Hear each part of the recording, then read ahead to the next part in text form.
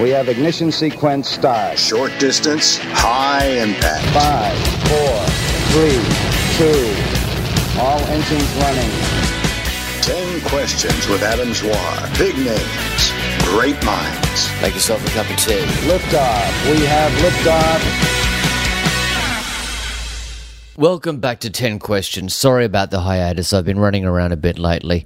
Today's guest is the magnificent Sam Simmons.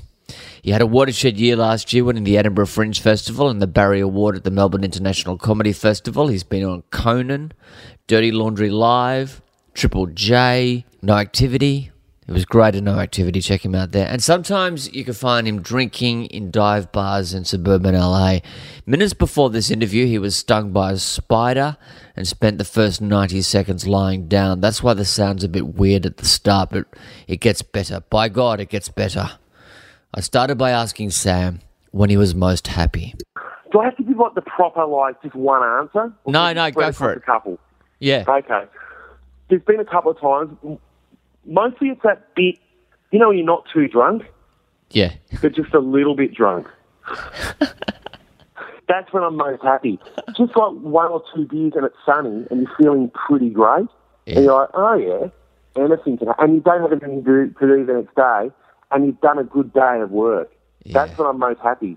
And the other one is I was doing a gig in Mount Isa.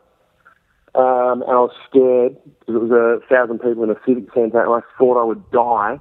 I was very early on in my comedy career and I then realised that I could improv and make stuff up instead of delivering the lines on stage as a stand-up. And I improvised by grabbing a shopping trolley and getting into the shopping trolley and then using it like a gondola and coming out on stage in front of 1,000 miners, using a mop to push me along like the gondola. And I started singing Mopra, and I thought to myself, oh, my God, this is what it is. And I felt really happy because I felt like I'd kind of unlocked a comedy key or a comedy padlock. Wow. It was a good moment, a really good moment. When was that? What year was that? Geez, that was 8 years ago. And, I still haven't worked it out. I still bomb. But at least I'm valiant. I die noble deaths on stage like a gladiator. You know what I mean? They're always worthy. It's like, oh, but he died a good death. He was trying something weird. The thing is, you are a fucking gladiator out there. You are like your. Well, you've got to be. That is it. Yeah. I love it. Who would you like to apologise to, and why? I think my brother and lots of my exes. But my brother. I mean, I have apologised. I mean, it's not like I did anything really bad, but just a lot of, I'm just really sorry, because I ran away from home at 13 and he looked after me. And he's my half-brother and he kind of put his life into stasis to look after me. And, you know, I've given him money and stuff like that and helped him out in hard times, but I just can't say sorry enough. I just think I ruined the really, you know, the sexy peak of his life in his mid-20s because he was looking after an idiot teen. Wow, okay. Yeah. And you. So I think apologies there. Yeah. What does he say when you apologise to him? Oh, I'm sorry for being a dickhead, and sorry you got lumped with me, all that kind of stuff. Like a lot of regret he had to grow up a lot quicker than he probably should. Mind you, he's in his mid-20s, he can deal with it. But yeah, actually, fuck him. I'm not going to say sorry to him. I'll say sorry to all my exes. I've actually interviewed a few of or at least one of your exes before. So, just with your brother, what's his response when you say sorry? Is he like, oh, don't worry about it, or yeah, you did? Yeah, totally. He loves me to death. Really proud. He's a very, very funny man. I think he's very secretly jealous of what I do. Yeah, because he's funnier. He's way funnier. Very, very bitchy truck driver like guy. Very funny. Imagine like a catty man in a wife beater. There's just something about him. He's very funny. That is very evocative. Mate, question 3. What is your greatest regret? Oh, I think there's 2. One's marriage. God, I just heard my wife then just yell out. She didn't hear that though. You know, she already knew. She knew what I was about to do. I think marriage. I'll be honest. Like, it's really good. Like, it's terrible. It's really good. But still, I've got this person in my life forever. forever. You don't really think about the whole forever side of it. It's just like, what are you doing? It's not like I need to go off and do, like, you know, feel the sensation of like other women. It's just, what are you doing every day forever? Just waking up and looking, going, oh, there you are again. But I love her so much, I'll never divorce her. I'm just not a bad man like that. So it's just going to be forever. And I really regret it. It's so good to be alone and just wake up alone and just shut the door and just shut them out of your life. And just you fucking stay in the lounge room. I'm in the bedroom. Get away from my life just for a few hours. So it's definitely my biggest regret. It's also one of my greatest achievements.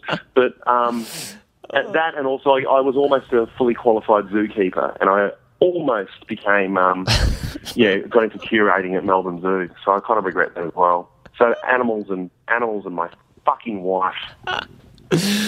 What will you still need to do to feel you've lived a satisfactory life? No, give her a baby. I don't know. I think it's or I guess, you know, in a real way, probably helping people as opposed to like just floating my way through this like ridiculous pursuit of being a clown for cash. I think maybe volunteering somewhere eventually, or just giving back in some really nice way. I think that would make me feel good one day. That's a bit sentimental, but I think definitely I'd like to, go wash leopards' assholes or something like that. The next question, who is the person who most influenced you and how? My mother. Horrible woman.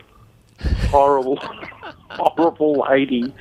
Terrible lady. My whole life, I don't think you saw my show last year, but it was all about that.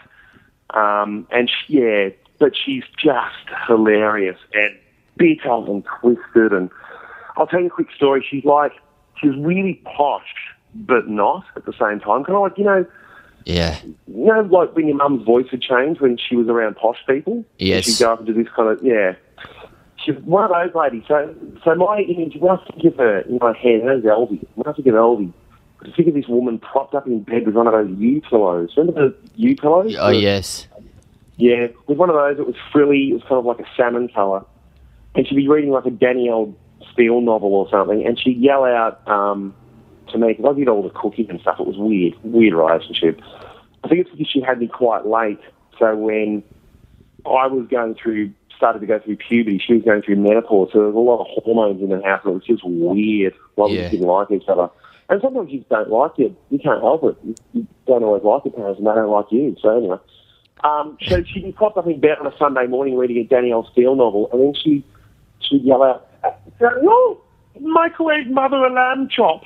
And it was the thing she liked, like on a Sunday morning, was individually wrapped lamb chops in the freezer door, which I then pop in the microwave for like a minute and defrost, and then chuck it into one of those. Remember those old grills? Those the vertical grills. It's like a poor man's George Foreman. Yeah. Yeah, pop them in that, and then bring in Mama a lamb chop, the Dalton HP sauce.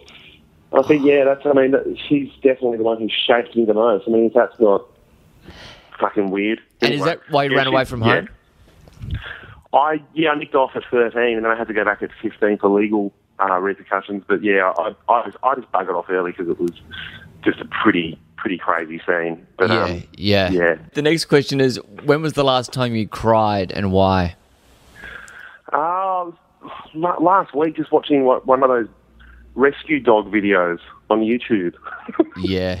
I can't help but watch them, like where they find a dog like just snapping and snarling in some vacant lot, like in Philadelphia, and then some guy just goes in there and just wins its heart. Oh, yeah. And then the dog grows its hair back, or it's got a gaping wound on the side, and then it's licking and loving children. You're like, oh, dog love. I can't help it. I just lose it. And they're so quick. They're so perfectly made, and that like the structure is perfect in those videos. The beginning, middle, and end. Lilting piano. Yeah, no, and with sometimes no voiceover, just graphics saying 3 months later. Oh, I love them so much. I love them. That's what I'll be doing. Most mornings I wake, and it is bad, like Facebook and social media, but I will wake and just watch like ridiculous animal rescue videos to start my day. And I don't know whether it's the right way to live. I should just go and do it myself, maybe. Well, you got away with animals.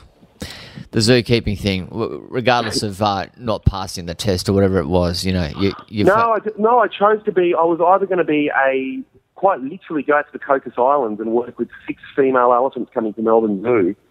At the very same time, I was offered a gig on Triple J, and I just took the easier option. Oh, mate. Option A. Option B to seem better because I didn't have to pick up turds, I guess. So I do regret it sometimes. It was a wonderful job. I see the young Triple J faces in your audiences all the time, mate. Oh yeah, absolutely. No. You know what's really great about that? Because I sound like a blokey guy, but my act, as you know, it's quite weird and it's almost verging on slightly effeminate. So it's kind of interesting when I do look out at the kind of like the Ute and like bogan kind of blue collar tradie brigade that come to my shows, and I think, I'm doing my bit. I'm doing my bit here, educating the bogans. Yeah, about a little bit about effeminate art against their will, performance art. Because they'll come up, they're like, "Oh mate, you're fucking weird. We love it." I'm like, "All right, good. Thank you." You give them enough of what they want, and then you take them on a journey as well. And they're like, "Oh, I don't know about this." Yeah, it's great. I love. That's my favourite part of an audience is that questioning kind of like, I don't know whether we should be liking this or not. Well, that was evident the other night. You came to watch me do a spot the other night. I had a little bit called Got a Little Doodle, which got nothing. It was just Got a Little Doodle on repeat, if you remember. And it was really quite awkward for everyone. I saw one lady in the front row just look at me like, what is this? I laughed at that. She's right, though, but she is right. It's a doodle, mate. It's a doodle. But I reckon that'll play well at home. We'll see. And we'll see in a week. And in England. The next question is, what is your current state of mind? Loose, because I wake up at like 5 a.m. And I'm mid creating a show, a new live show at the moment, which is the best part of the whole experience, is the creating and the fantasy in your head about how well something's going to go. And so things are good in my mind right now, but we'll see how it goes when we get to opening night. Now it's almost elation because I think I'm there, and it's loose. It's a good state of mind at the moment. I mean, what I admire so much about what you do is the trust that you put in your technical crew all the time, because I'm always going, oh no, fuck that, I cannot rely on anybody. This is bullshit. I've done it for dummies. It's like really, I have sometimes a maximum of like 12 audio cues in my show, and that's it. Yeah, it's just that I don't trust enough, so I time huge track, which is to my detriment as well, because then I don't get to play around and muck around with people and interact. I'm like just listening to an audio track or trying to time my words to a Neo Morricone score. I'm like an idiot. So it's about maybe cutting down that kind of stuff into just less of the technical in there, and more of the vanilla stand-up. Mate, no, I love it. I love the interaction you have with yourself and or Paddy Bramall or whoever. I notice I haven't been on there yet, but one day. I actually wanted to approach you, but we ran out of time. I didn't even know you were here, mate. Yeah, mate, I left quietly and I came here quietly, to be honest. I know. It's just, you like that.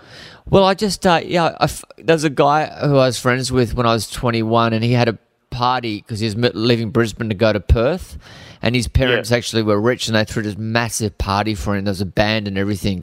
Paul's going to Perth. And literally 4 days later, I was walking down the Queen Street Mall in Brisbane, and I saw him, and I said, what happened to Perth? And he goes, it didn't work out.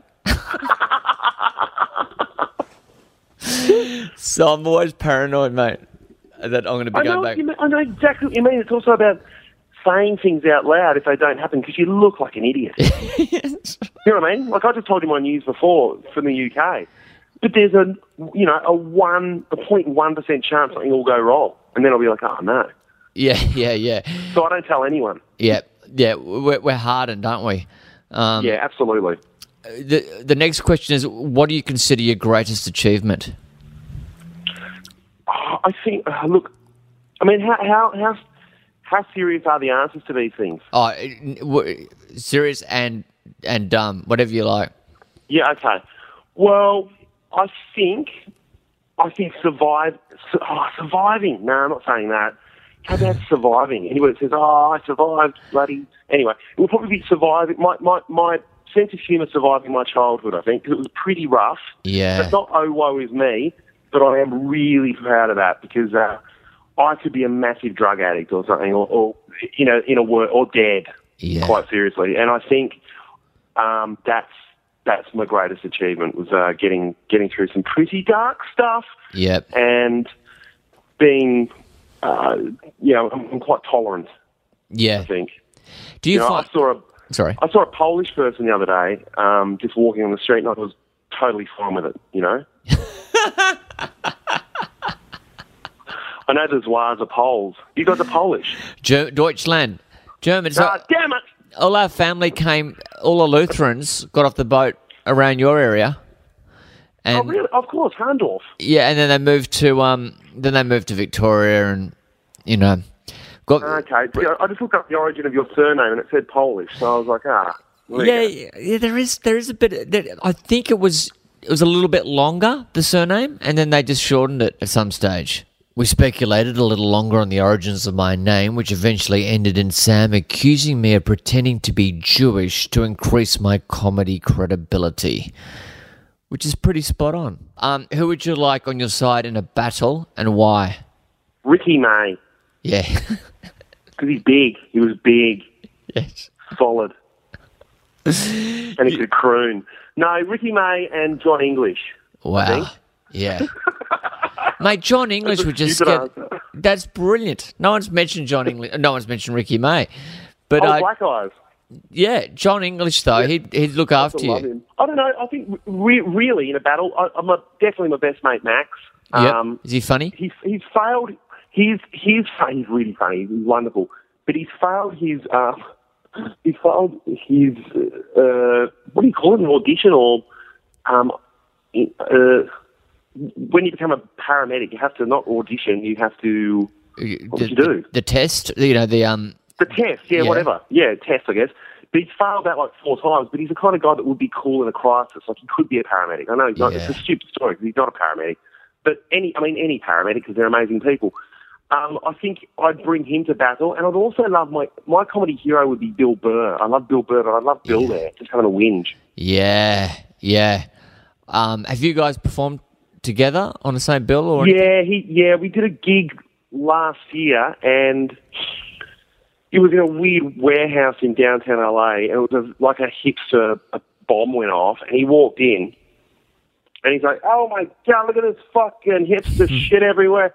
And then he looked across at me, like, and I know I look like the ultimate hipster because I wear a funny hat and glasses and the mustache. He just looked at me and went, shit.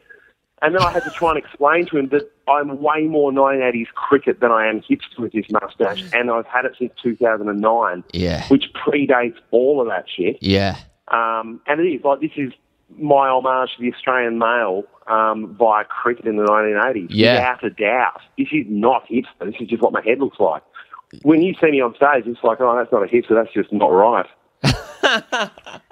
But he prejudged. He just thought I was part of the whole thing. I was like, no, I'm not. About now, I asked Sam if Bill Burr understood his cricket reference, and Sam said Bill had tried to relate it to baseball, and it didn't really work. Then our conversation moved on to footballers, and Sam said he'd seen a certain AFL legend at a bottle shop recently looking in pretty bad shape. And then we talked about another footballer who'd urinated on some people outside a pub, and then we talked about another athlete who was recently accused of exposing himself in public. I would have loved to have played that bit of the conversation for you, but I don't have the time or the money to defend 3 separate defamation suits. Something's gone wrong, Adam. You've unlocked something. Mate, this is what this podcast is all about. Not good. The final question, what would you like your last words to be? Radsticks. Beautiful. Only because it's something whenever we're in turbulence in the air, like, with this job flying around a lot, my wife's a very nervous flyer, and it felt like we were almost going to die, and I've always said to her, hey, whatever you do, my final words to you, it will be 2 thumbs up, and I'll just look at you and go, rad sticks. Rad sticks. Because there's no love in it. There's nothing. We have ignition sequence start. Short distance, high impact. 5, 4, 3, 2. All engines running.